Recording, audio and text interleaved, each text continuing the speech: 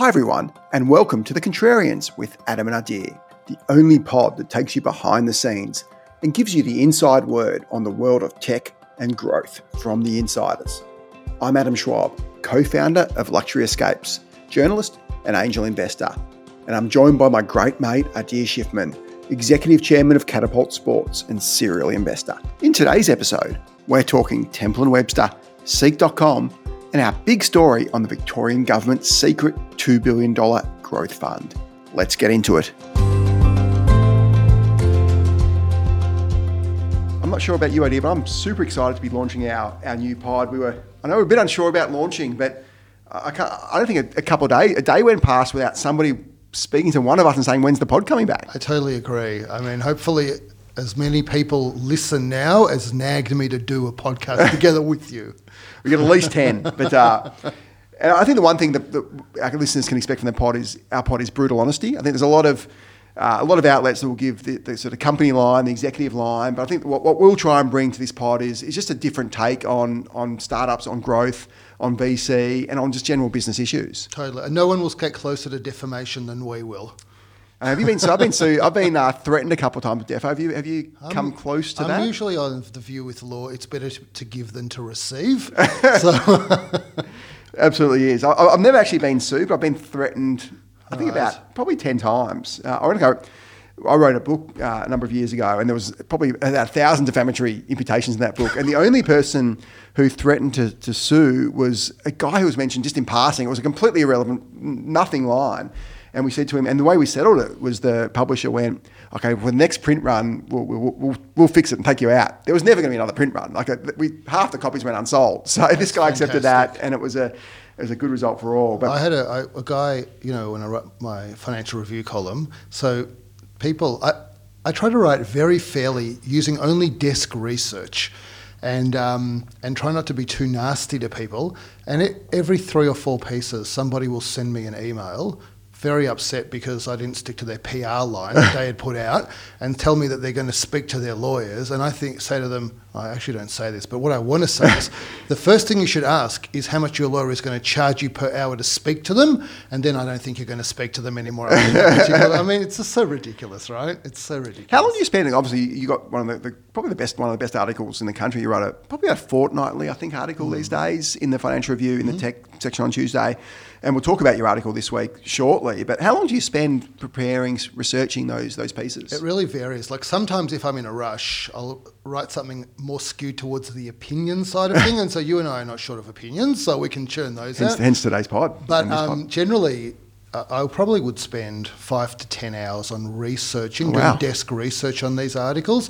But, as you would feel the same way, like we are the kind of nerds that are very intrigued by what's hidden inside company information, annual reports, etc. And so it's kind of a leisure activity for me, to be honest. It's actually amazing how much, and we'll talk about this obviously on the show today and every week, is how much info you get from financial reports if you know what to look for. For sure. And we're not going to be talking about the accounting sort of nuances generally, but if you look at companies like ABC Learning Centres, all these big collapses of the last 20 years, it was plain as day. And the smart hedge funds, the smart investors saw it well before most people. So hopefully we can give some insight into that sort of stuff. And today we'll be talking about some of the great Australian businesses and some that we'll look at more closely, including Seek.com, Temple & Webster, Satire. We'll talk about our big story on Australia's biggest venture capital fund that nobody has ever heard of, which you broke this week. And we'll also talk about some recent capital raises at Canberra and safety culture. And hopefully we can get to the big news around Qantas, which can't keep out of the news. But let's start with Temple & Webster, which I'm going to tell you this before, because as you lead into Temple & Webster, because you're going to talk about some numbers, presumably.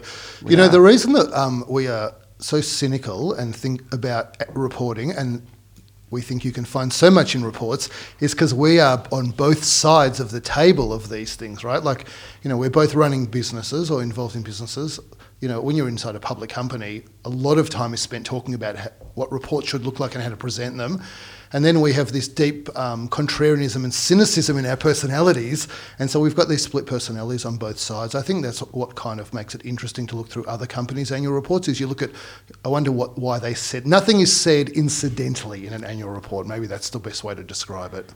And also comparing annual reports to the presentations that they present to analysts and investors. And There's no adjusted EBITDA in an annual report number, right? Like, underlying base adjusted EBITDA. Yeah, that's right.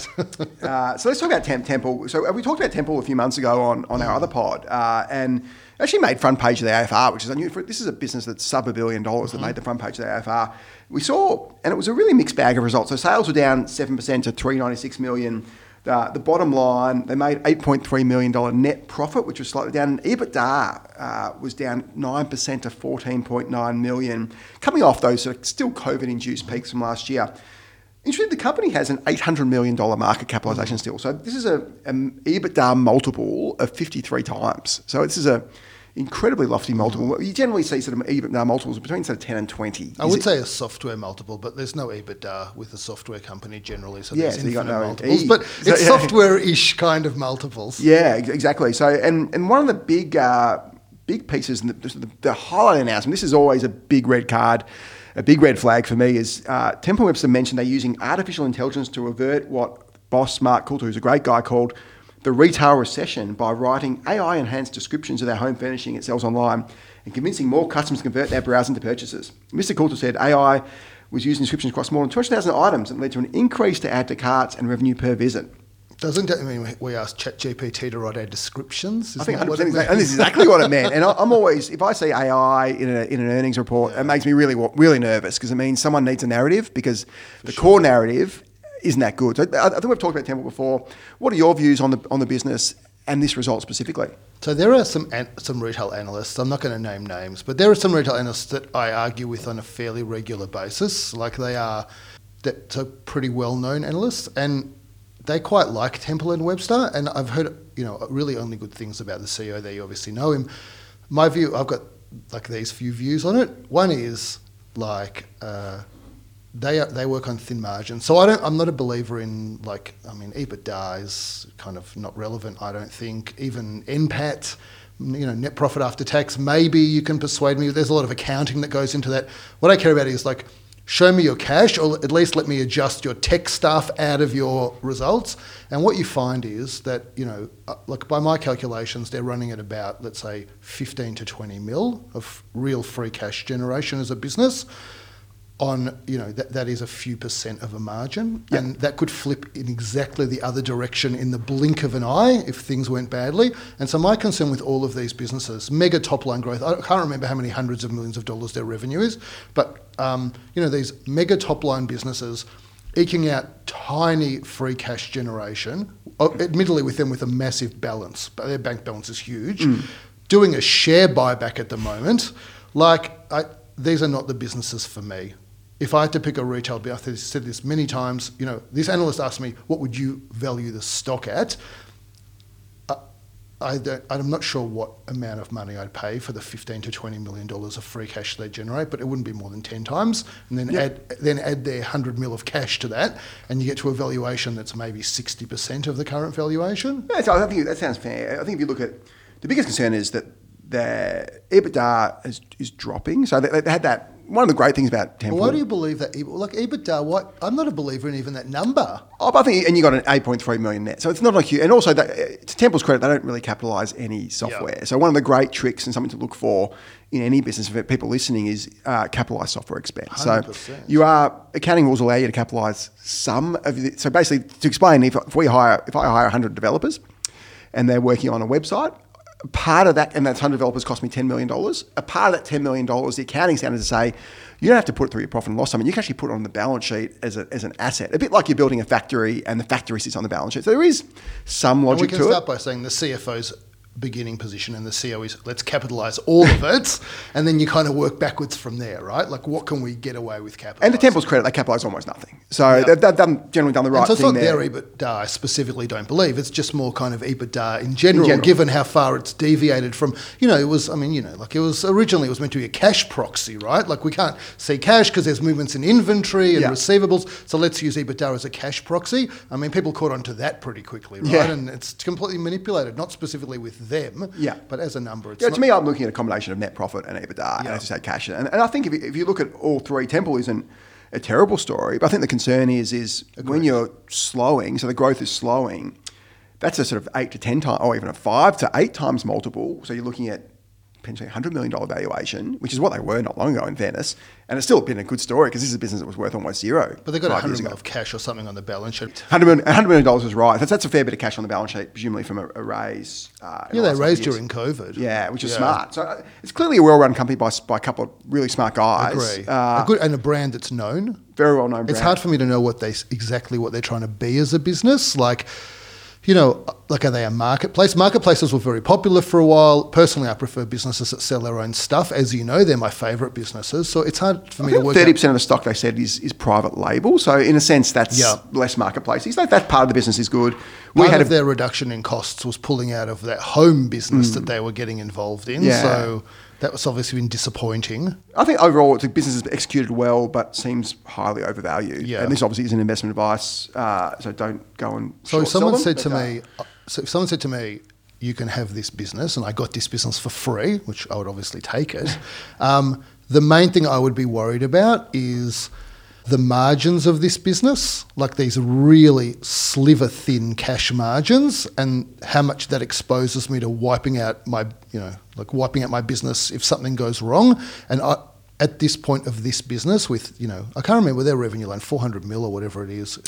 I think it'll be higher. It's under 396. Yeah. And so, my focus on that would be less about top line growth and more about how can I get 10% of that to fall into cash? That would be my focus with this business. I guess the counterpoint to that is there's some great businesses that have wafer thin margins. If you look at Booking.com, or flight obviously come from the travel space. Yeah, but with 10 times the revenue. 100%. But so you can have a good business with low margin. You just have to have a lot of revenue around it. And it's generally got to be global business. Can Temple Webster go global? Probably not, given the nature of the stock and the nature of the beast. And there's obviously in Wayfair, a US essentially comparator business. I know, but so just to argue with you about this, so Booking.com, they're effectively a commission business. That's their business. Yeah. And so they collect X commission. I'm going to use round numbers. Let's say 20%. Then they go and give a chunk back. Yeah. In various forms, like hotels.com, they give it back as free nights effectively. Yeah. And so they're keeping this portion. Their real revenue is this tiny fraction of their total transaction value. This world. And so that is the way that industry operates on thin margins. But that is not the way the bulky goods retail industry operates. That's true. And so that's my biggest issue. So I think your point is less about margins, more about the margin and the product being combined. And you're right, obviously, and you've been involved in product businesses before and are. And private label clearly is if you own your inventory, you control your inventory, it's a very different business to having to rely on third parties. And we'll talk about Certias shortly, which is a classic case. Let's move on to Seek, Seek.com, one of the great Australian online businesses, one of the first, the big three marketplaces, Seek, car sales, and it's real estate.com. Really interesting to compare the three over the journey. So you had real estate that sort of, Seek, I think real estate was first, Seek was then got really big quite quickly, and then car sales was much slower. So car sales, speaking to AJ Bardia, who was running car sales, Australian business. Now he runs a big business in Germany. Lovely guy. And when he joined car sales, it was probably only 12 years ago. It was only a $200 million business. It's now a $9 billion business. So what a great story that's been. But talking about Seek, so Seek had another mixed result. Revenue up 10%, EBITDA up 7%, NPAT, as I say, which is probably the most important, especially a business at this level. NPAT by far the more important number. That was down 16% to $203 million. And just an interesting comparison. So we think of Seek as being this sort of incredibly resilient business over so long. 10 years ago, Seek's share price was $16 a share. Now it's $23 a share. So that's minimal growth in 16 years. When you look at the indices and how well they've gone, especially the US indices. So Seek's been But a nice dividend payer over that period. A reasonable dividend payer, but not it's not a commodity. You can add that to the return. Yeah, absolutely, in terms of TSR. But if you look at of the current valuation, there's about $1 billion of Go One, which is a great investment. I think Andrew would have made about a decade ago or just under. So take off the Go One, they're barely grown in a decade, which is, and my view is, you take out Andrew and Paul from that business and Matt as well. You've got a banker running it, a former McKinsey now banker who sort of left CBA under a cloud. So you've got a banker running this business, and to me, it's just like a bank. It's a commoditized business that isn't really shrinking. What are your views on that? So I would probably be more positive on Ian Narev than you are. But so I think, look, By the way, like I think Ian Norevius, like they're the kind of hires you dream of. I call them like bruised fruit. Like they're always the sweetest. Like you get these things that nobody else wants to touch, and often you can really knock it out of the park getting someone that I think is kind of better than you deserve at this point in time. So look, personally, I think they did well with him. But I agree with you about Andrew and Paul in particular. Like this is still a founder involved in the business. I think. The problem that Seek has, well, it's not a problem. Their margins are unbelievable on their Australian business. I mean, it's a cash machine. I wish that I could have any business that is a cash machine that they have, but their Australian business is mature. Yeah. It is completely at the mercy, I think, largely of the market for employment in Australia. And yes, they tried to add some, increase the basket size, I'll call it, or average spend by some fancy, but it's all basically, they are growing pretty consistently with the market in Australia. And unemployment has been historically low. There's been lots of job ads. Yeah. Now there's increasing unemployment. I think it's gone from 3.5 to 3.7% in the last couple of days. So that's not good for a business that relies on employment ads. And you saw it with Domain, Domain's results for ads in Melbourne and Sydney for property. So that's their Aussie business. And then they've made this decision not to expand into a multi-vertical marketplace classifieds model in Australia. So they probably early on, we know they could have bought REA/car sales or bought into them. They chose not to go down that route. And so they've got this Australian business. And then they've got this strategy, which is rolling out their model and their smarts internationally. And I think that sounds like a sensible strategy. And they've had some fits and starts and had some Chinese problems early. So I think this is going to be one of those businesses where if they nail that international strategy, then all of a sudden the share price is going to fly. Remember, Microsoft was stagnant for 10 years as well, their share price. And then all of a sudden they got into cloud. They followed Amazon into cloud, and the share price started rocketing. They had 10 lost years as well.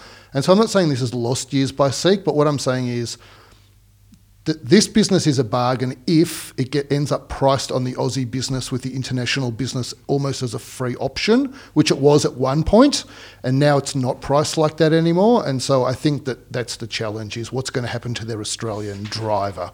So the only difference is Microsoft's trading on a PE multiple of sort of 30, Seek's on 40, Microsoft's growing, Seek's shrinking. You're right on the international piece. You got the LinkedIn challenge. We spend, I reckon, 10 times as much on LinkedIn as Seek, like multiples on LinkedIn. Obviously, we've got a certain type of business, only a certain type of person. It's not. One interesting thing about Seek, I only discovered this a few years ago, is I always thought Seek had sort of exclusivity over all these job ads, but a lot of these job ads are just sort of commoditized ads that appear on all sorts of job boards. So your sort of strength is on, and they're being they're scraping sites. I agree with you. I always thought it's on so really it's the demand side where it's the supply side, there's really no strength there. It's because they're sort of commoditized job ads. It was on the demand side. And that's where I think the LinkedIn way of recruiting is a much better way of recruiting than Seek. So I think if you to go back to first principles, you've taken out these amazing founders, you put in the banker, and we can disagree on the merits of that. You got a business that's highly mature. It's sort of playing around internationally that hasn't really done incredibly well, like car sales has internationally, and then got Realhead has done nothing internationally. To me, it just feels overvalued as well. I agree. It's not, the price is not cheap, but I'll tell you this thing about your LinkedIn comment, because I agree. Obviously love LinkedIn, and so, but I'll tell you this comment. So Kim Williams, who ran Foxtel and he ran News, right? And I think he's very smart. And I tell you this great story. It's like the ultimate name dropping story. So because of the Catapult stuff, I was at a dinner that Port Adelaide hosted a few years ago at a match. They invited me, come and whatever, and I was next to Sally, I forgot her name, the amazing cyclist, and like David Koch was running the dinner, and I was next to Kim Williams on the other side, and we were talking. And I think it must have been 5 or 6 years ago, because I said to him, you must be happy not running Foxtel anymore now with the rise of Netflix. And his answer, I thought, was very, very wise. He said to me, that's true, but people always underestimate the power of incumbency. And I thought that is spoken by somebody that really understands the space. And I think Seek's big advantage is the incumbency advantage in Australia, and I think it will be difficult to erode that over any even medium period of time. And that boy, Scott Galloway, who's one of my favourite podcasters, tells this great story about, I think he invested in Yellow Page. The Yellow Pages equivalent in the States, I think it was 5 years ago. And I think he bought on like a 2 times earnings multiple or something like that. And obviously nobody really uses Yellow Pages anymore. It's a terrible business. Everybody's on Google. Yeah. But there's a small cohort of people who do use Yellow Pages and people still advertise in it. So I think it was earning like, they paid call it $1 billion. It was earning $500 million. And his view was, as long as this business doesn't go under in 2 years, I'm going to make money. And it lasted 5 years and they made a couple, like 2 or 3x return on what was a pretty safe bet. So that sort of caught... That's a Warren Buffett Mills, when he originally started with Mills, right? And like... Well, Berkshire Hathaway was a... That's right. That's throwing off cash of these B grade, C grade businesses. Yeah, I think he did regret in the end Berkshire, but I think there definitely is... That's called distressed... And this is clearly not what Seek is, but there definitely is value. But I think Seek isn't there yet. Seek's still valued on that premium value. And so is car sales and REA. But I think car sales deserves it. I mean, they got Go One right. And so any business that's still doing that kind of thing is still has excitement in it. But what multiple of it would a venture capital... and I know Andrew's got his VC fund now, and he's clearly a super smart investor. Yeah. But I want to back Andrew running a business that can 100x, not Andrew as a venture capitalist, because there's plenty of venture capitalists. And I don't want to invest in a public VC firm. So to me, you can invest in it, give money. You can LP into his brother's fund if you want to invest. You can do that as well. Yeah. But so I don't like that. Yeah. And as good an investor as Andrew has been, he's done, and they were also super early in IDP, which yes, unfortunately they came out of it. That was almost one of the greatest investments ever made in Australia. Yes. So it was definitely the greatest investment of the CEO of IDP taking that CEO gig through the boom. I think Phil they made Buckler, I think his name was. I think it was a $50 or a $100 million profit that the guy made on running that. Yeah, business. And justifiably, because I think Tennille runs it now, who's a great CEO. But it's a multi-billion dollar, one of the great Australian success stories no one's heard of. We can maybe talk about that in a few weeks' time. But let's move on. We can applaud her career move. Absolutely. Another friend of mine is now running a door. So it's, is that right? Let's move on. Let's talk about safety culture. So look at the sort of Blackbird investments. So Blackbird is probably Australia's biggest VC firm alongside Square Peg. And they've been obviously invested in Canva, which is one of the great investments we'll ever see. The 90-something plus return of all VC in Australia business. Yeah, exactly. Oh, no, it's 90% probably an underestimate in my view. But obviously, Canva raises all boats, but Blackbird also famously invested in Culture App, which has been a great story, and Safety Culture. So the big three of Blackbird. So Safety Culture, essentially a health and safety checklist. So pretty simple business, but executed reasonably well by Luke Kinnear, or very well in some cases. Let's just talk about the numbers. They raised a really small $34 million raise from an existing investor in Morpheus who's on the board at $2.7 billion valuation. So a huge valuation. This is a $500 million... Headline valuation. We don't know what the terms of we can speculate on that in a minute. Yeah. $500 million uplift in what has been a really difficult funding environment. Yeah. Their annual revenue, this is not profit. We're talking about EBITDA versus profit. Yep. This is neither. This is revenue. Yeah. It's not even revenue. It's ARR, isn't it? It's what revenue will be in 12 months if we it's going to be ARR, exactly. And so that was $132 million ARR. So 20 times revenue multiple on what isn't a technology play in a sense. It's more of a sort of really basic technology play. It's a checklist. They talk about... Well, you say it's not deep tech. It's definitely not deep tech. But it's not deep tech. It's, even calling it tech's probably gilding the lily a little bit. Well, I call e-commerce tech because it's good for my valuation. So if I'm prepared to do that, I'll call anything tech. I'd say it's a lot less tech than Catapult, for example. Yeah, that's true. Catapult's approaching... I would call Catapult almost deep tech. Yeah. Definitely originally it was. Yeah, I would call Catapult deep tech. And so basically it's a health and occupational health and safety checklist app, which is super, super useful. Interesting, some of the comments Luke made I thought interesting and worth talking about. So he basically said, we've shifted the business back from a growth mode to being profitable. It means we have infinite runway. This is what he said, I think, 6 months ago. Then on Monday, Luke said, safety culture was prioritising growth and turning away from profit. And he said, I don't think we were ever fully off venture capital money. Trying to wean what's nearly a $3 billion baby off milk takes time. But I think you constantly want to assess what's best for the way you build the business, which is, to me, a little bit worrying. So on one hand, he's saying, I'm going to go to profitability. He can't make profit. He goes, oh, no, forget about profit. Let's focus on growth. So it's kind of whatever the market wants, we'll give them. And it's really handy because we couldn't execute the profit. We can execute the growth because it's easy to grow without making any money. I'm not going to do that. Well, not anybody. Most people can do that. And now he's got this 20 times valuation from an existing investor who's been on the board for many years and obviously knows the business really well. What are your thoughts? I mean, maybe we don't know that he couldn't make money. Maybe he could have made money, but maybe it's not a great looking business if you make money now. That could be it as well.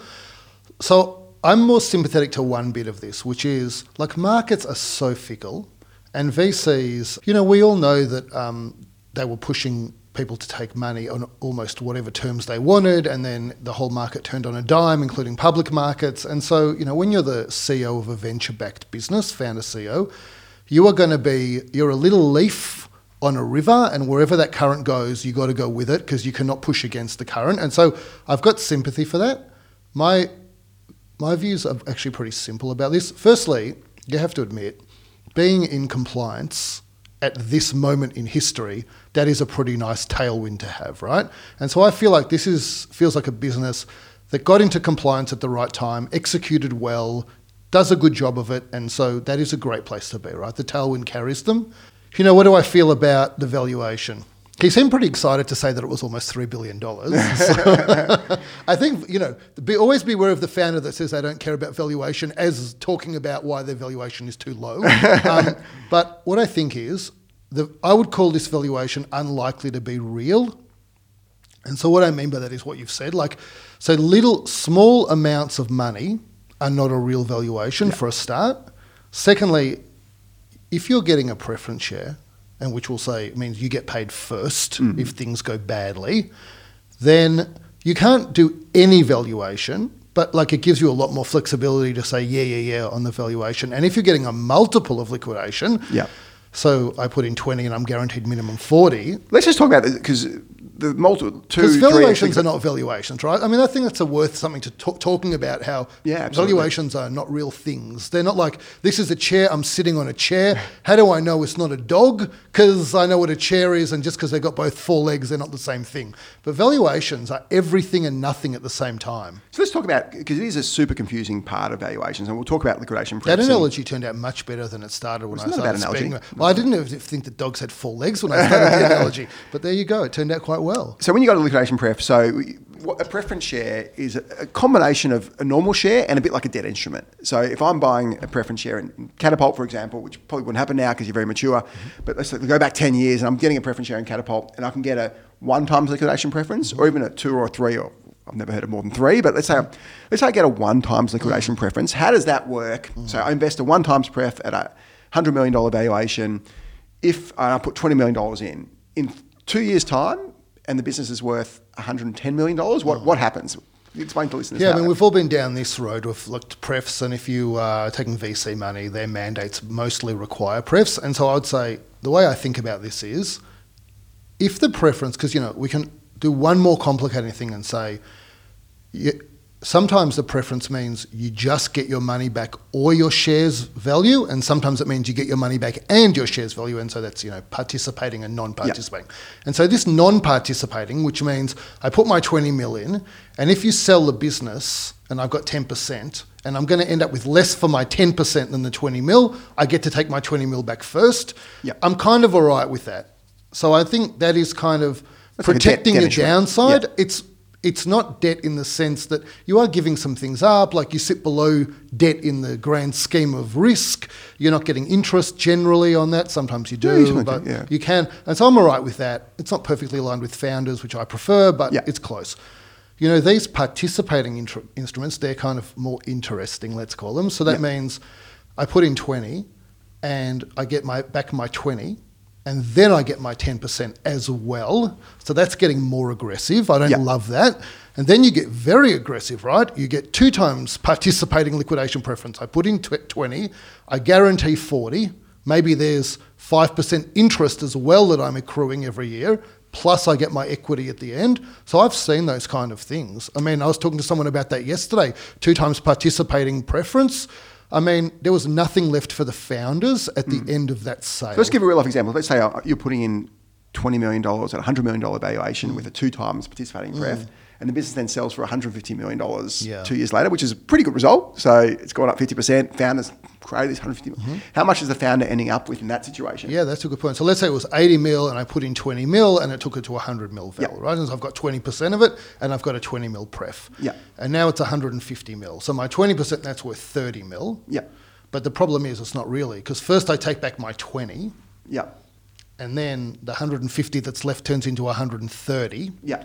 And then I get my 20% of that. That's another 26. Yeah. And so now 46 of the 150, or let's call it roughly a third, went to me, even though my equity was 20%. Yeah. That's a pretty good deal for the investor. And you know where that money's coming from. It's coming from other investors, but mostly it's coming from founders who have common stock and sit at the bottom. And so their 10 years of work that they put in, they can literally, if they're, because you had an example there with a valuation that went up. Yeah. But, valuations go down as well. And so, like the story that I had yesterday when I spoke to this founder, some things went, their business was going up, some things went wrong. They had to sell for much less than they had expected. They literally walked away with next to nothing after 5 or 6 years of work in a business that at one stage had been worth 15 times what they ended up selling for. I think the worst situation is where... And it wasn't a bad business. Yeah, let's say the founders created $100 million. I'm using your example from a minute ago. So the valuation is $100 million, and then they walk away, and you've obviously given some earlier rounds. You've given up. So the founder has 50% equity when this preference share investor comes in. The founder can walk away with $5 million. The preference share investors work away with 30, and the other investors get the 65 or whatever it is. So the founder's got almost nothing, and they've created a $100 million business. So that's their. So my advice to when the $300 million comes in at a big round, and you say that's amazing, it's a $300 million value and a $2 billion valuation, but it's like a 2 times liquidation preference, and the business sells for $500 million because something went wrong. All of the money goes to that person. They don't even get their full 600. Like nobody else gets a cent. Like we know those stories as well, right? Like it's there is a law of gravity as well with startups. They don't all just keep going up forever. Yeah, and I think that goes to the point on, and you mentioned the $3 billion valuation. My advice to founders and startup people is sacrifice valuation and a little bit of dilution for terms, and don't take. Sure. I think you can probably accept a 1 times pref if you need to. If you really need the money. 1 times non-participating. Yeah, like non-participating. you got to pick which one you want, the money or the box. Yeah. So 1 times non-participating. I think any more than 1 times, I think it's just too risky because you're relying on the business to go up significantly in value. If you're doubling, then it's fine because you ride with it. But my recommendations to investors is try not to raise. Try and bootstrap as long as you can. Yeah. And that's often not feasible. So you've got to get money in many cases. If you're creating a marketplace, creating deep tech, you just can't bootstrap that. And high growth B2B SaaS. Absolutely. So 90% of businesses can't bootstrap. 10% can. If you're in the 9%, do everything you can to avoid giving those terms out because it might sound good to have a $20 million valuation in an early round, but if you're giving away great prefs and then get screwed a year later and create a $20 million business, but end up with nothing. So any founder that comes to me and says, I've got this great valuation, but these terms aren't that great, I say, ignore the val, take half the val. It might not sound as good for the press release, but it's going to be much better off. And we don't even talk about the terms about voting and stuff. But so that's what I think about, to bring it back to safety culture. If there's an investor that comes in, what was the raise, about 35 mil or 34, something? 34, so tiny, 1% of that. So let's say an investor comes in and says, I'll give you 34, but I want a 2 times non-participating. So I choose 2 times or my equity. Yeah. I don't care if the valuation is 2.7 or 1.7. I'm guaranteed, there's no chance that this business is going to sell for less than 70 mil. Yeah.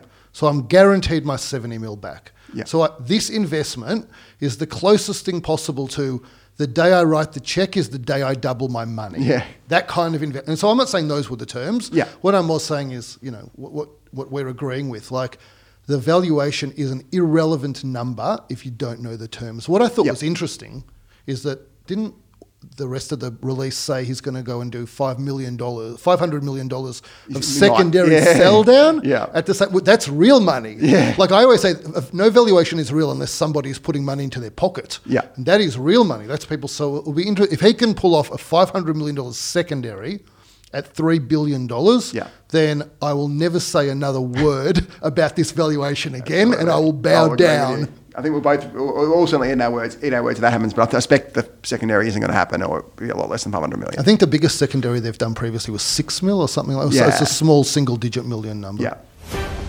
Big news story. And our big story for the week is your article from the Financial Review, which is certainly worth a read if you can get hold of or online, jump online and look at ideas behind the deal article on Breakthrough Victoria. So this is an incredible story that I think you really broke that I certainly hadn't heard of, and it's Australia's biggest growth fund, which is run by a government, the Victorian government. We're both Victorians. So we've funded this breakthrough fund. So Victoria's been, in my view, secretly running this breakthrough fund for 2 years, chaired by former Premier John Brumby. It's a $2 billion fund, which I think you worked out means every Victorian household's invested $750 in this fund, involuntarily, of course, because we didn't know about it.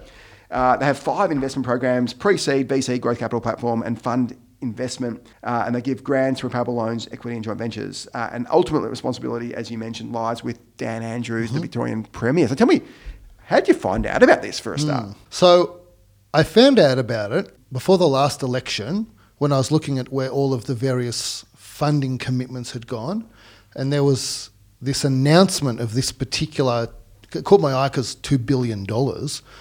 And I started looking into it, and the more I looked into it, the more intrigued I became at what in the heck Breakthrough Victoria actually is.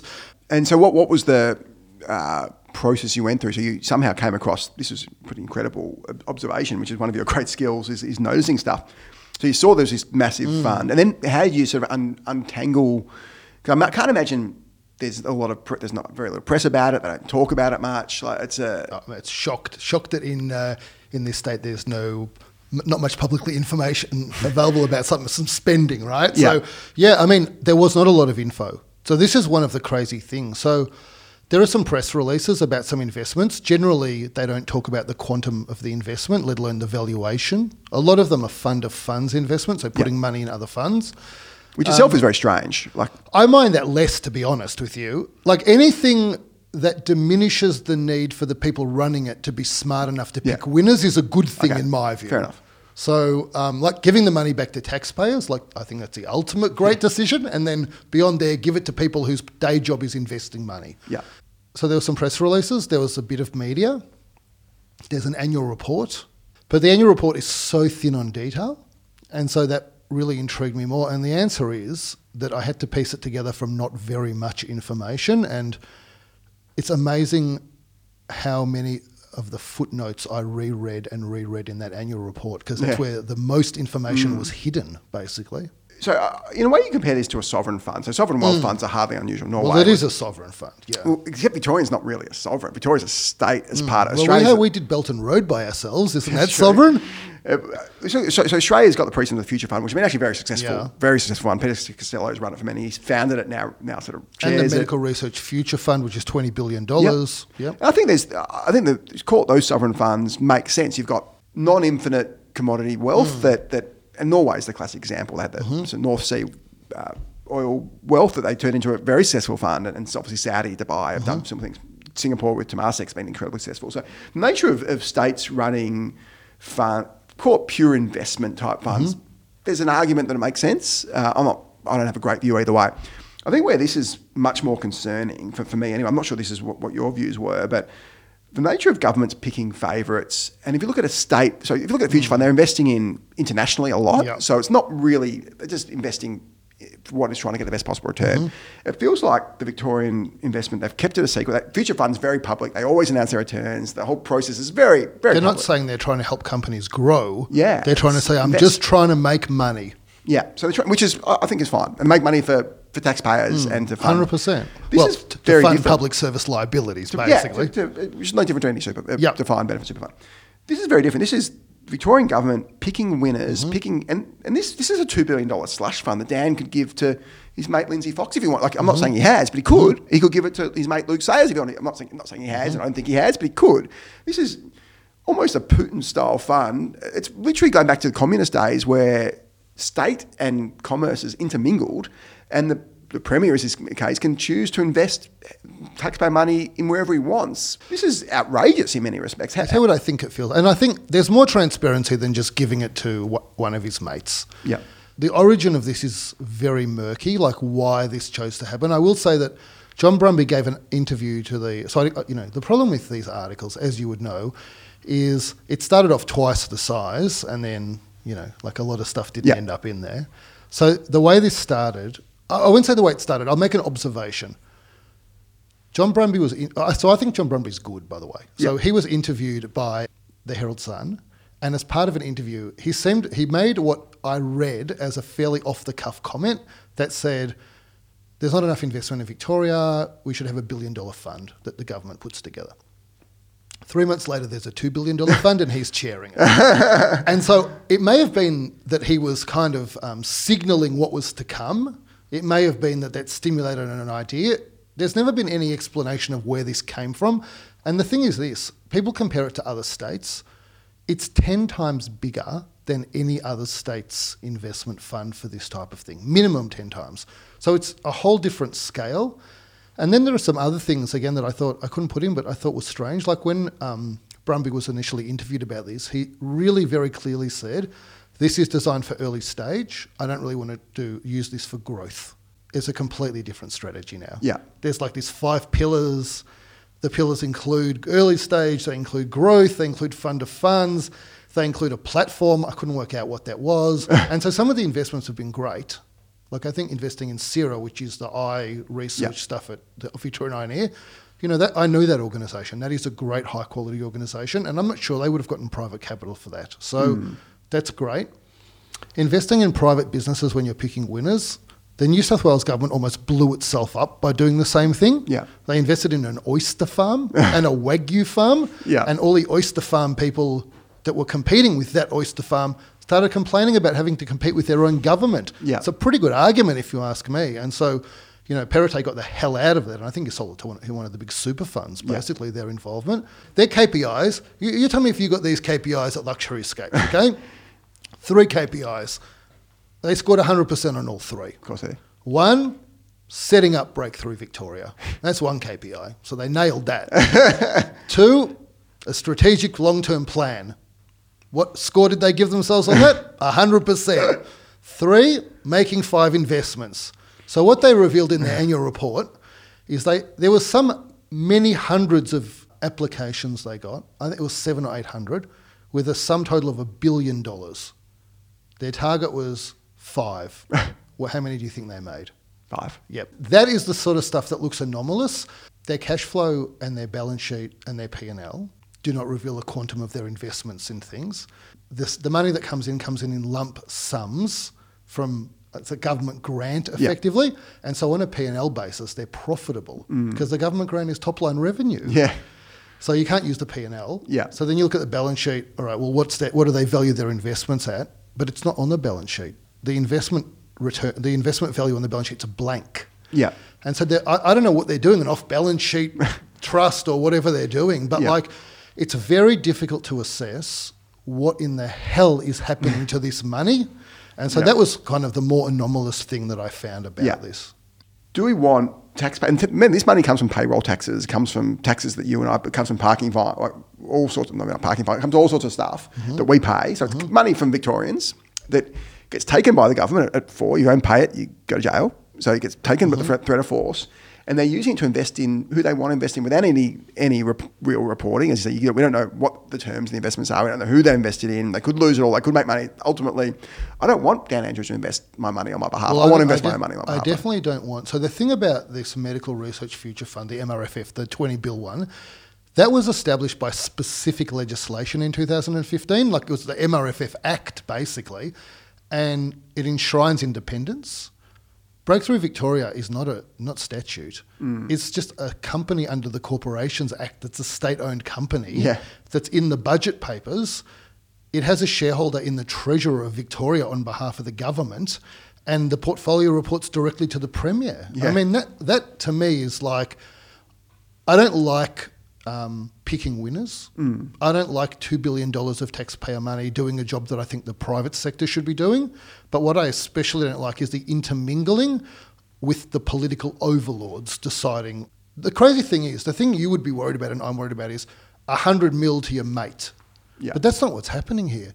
That it's the other end of the spectrum. It's $150,000 investments. Yeah. I mean, how the hell can you make a $150,000 investment out of a $2 billion fund? Yeah. I think there's much more to play out in this story. I've had a lot of approaches subsequently. I think there's going to be a lot more written about it. I think it's going to be it's going to end up being a really interesting story. I'm surprised nobody else has anybody else picked up on it after your story? Have you seen? I've had lots of conversations after inbound interest from media and others. You know, one of the things I was told, I don't know if this is true, that so there were 35 employees in the annual report. I've been told it's up to 60 now. It's a credible source. I don't know if it's true. Yeah. I think the problem that a lot of the media had, so there were two outlets that approached me and said they wanted to write stories on this already for a while. Yeah. But they said, we couldn't get any info. How did you get your info? I said, I just Googled. Yeah. And so I think that, I think it's been quite shocking to people, the existence of this fund and the way it operates. I think the only disappointing part is I think AFR should have made this a front page story. I'm not sure why this, they put you in the text section, which is great, but this should have been a front page story in every newspaper. This is potentially scandalous. Eventually one of these investments is going to blow up. up. So I think that's it though. I think the thing is, it's not scandalous. It could be scandalous. There might be a scandal in it. But as it currently stands, I would say, I would call it curious in the most malevolent interpretation of that word I can use, right? It's curious.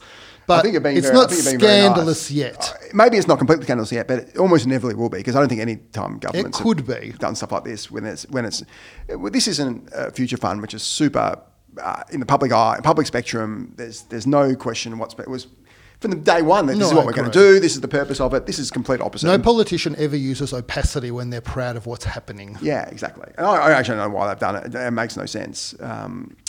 But great story idea and well done on that. Our last topic to talk about, less tech, but obviously sector close to my heart, being the aviation sector. So a couple of weeks ago, the Transport Minister, Catherine King, shocked the tourism sector by rejecting Qatar's bid for 28 new weekly flights, which was surprising in a number of ways. Firstly, with Qatar and Singapore were the only airlines that flew to Australia during COVID. They really, if you want to get back to Australia, it wasn't Qantas taking you back, it was Qatar or Singapore. Right. So they did the right thing by Australia. They lost money during those routes. They were a great friend of Australia.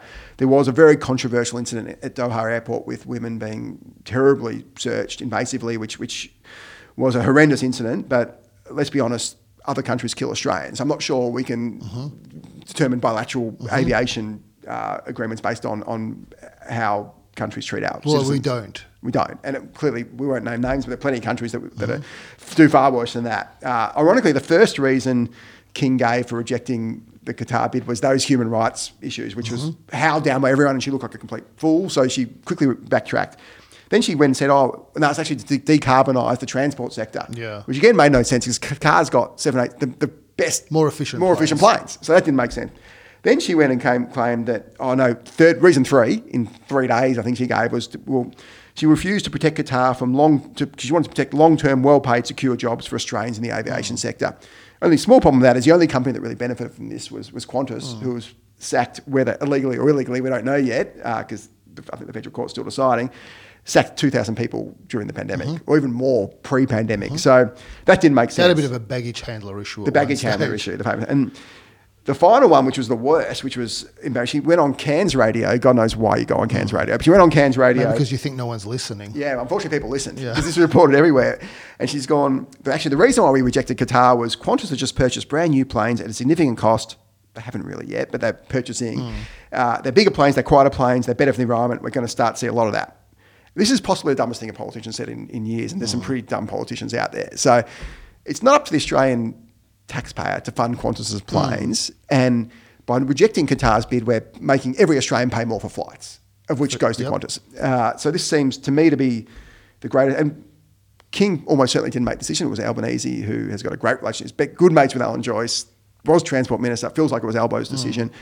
What are your thoughts on the whole Qatar-Qantas debacle, and how has Qantas been able to manage its brand, good and bad, in the last 2 years? Well, I mean, on the plus side, the new planes that she's talking about ticks box excuse number 2 of, environmental. I mean, number 1, she needs to get somebody new in her media team. It's looked pretty bad, right? Yeah. You're right. You've characterised it as a new excuse every day. I think that's exactly what it's looked like.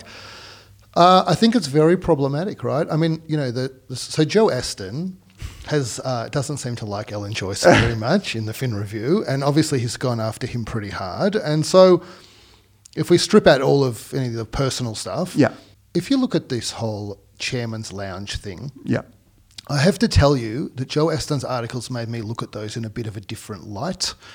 The idea that politicians are getting gifted this very, very exclusive money can't buy membership from Qantas, just on the basis that they're politicians, presumably, the one thing you can say about politicians is they're in a decision-making position about big things like who can fly to Australia.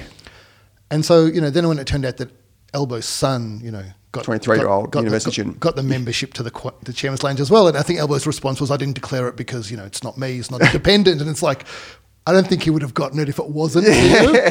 I think the truth is that Alan Joyce is leaving Qantas at a very good time. Like, the level of hate that a lot of customers have for them has not affected the performance of the business because there's such a shortage at the moment. Yeah. There's these huge profits. You're right, like they haven't had to spend tons of cash on planes for a while. And so, I think that Qantas might find themselves in a bit of an uncomfortable political position. Yeah. My view is this, like Virgin doesn't really compete internationally anymore in any significant way at the moment. Like Jane Hardlicker, I don't think you want to fight her. Like head to head with Ellen Joyce, I think I might back Jane, Yeah.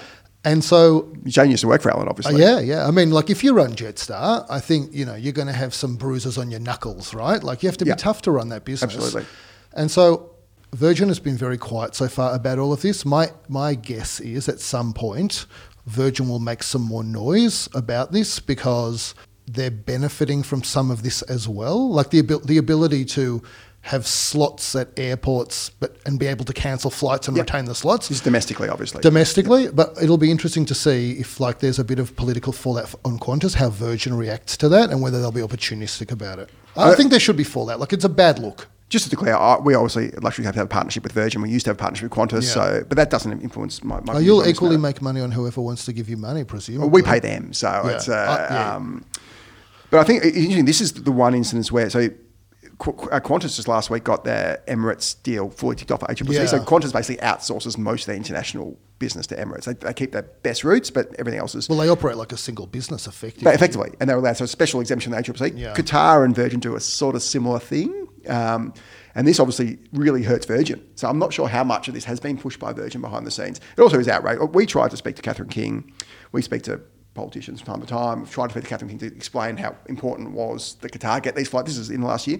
We tried for a year to speak to her. She didn't want, and that's her right. We're not Qantas. Well, it's clearly. not really her right. I disagree with you on that. So basically, and I don't care if I can find equal disdain for Liberal and Labor politicians. Basically, I know that this is not a very popular concept anymore, but they are public servants. They work for us. The reason they get paid is because we pay a portion of our income so that they can get paid. They don't generate any of the money that they get paid. And so they work for us. And so when you run a big business in the scheme of tourism in Australia, that's a big business.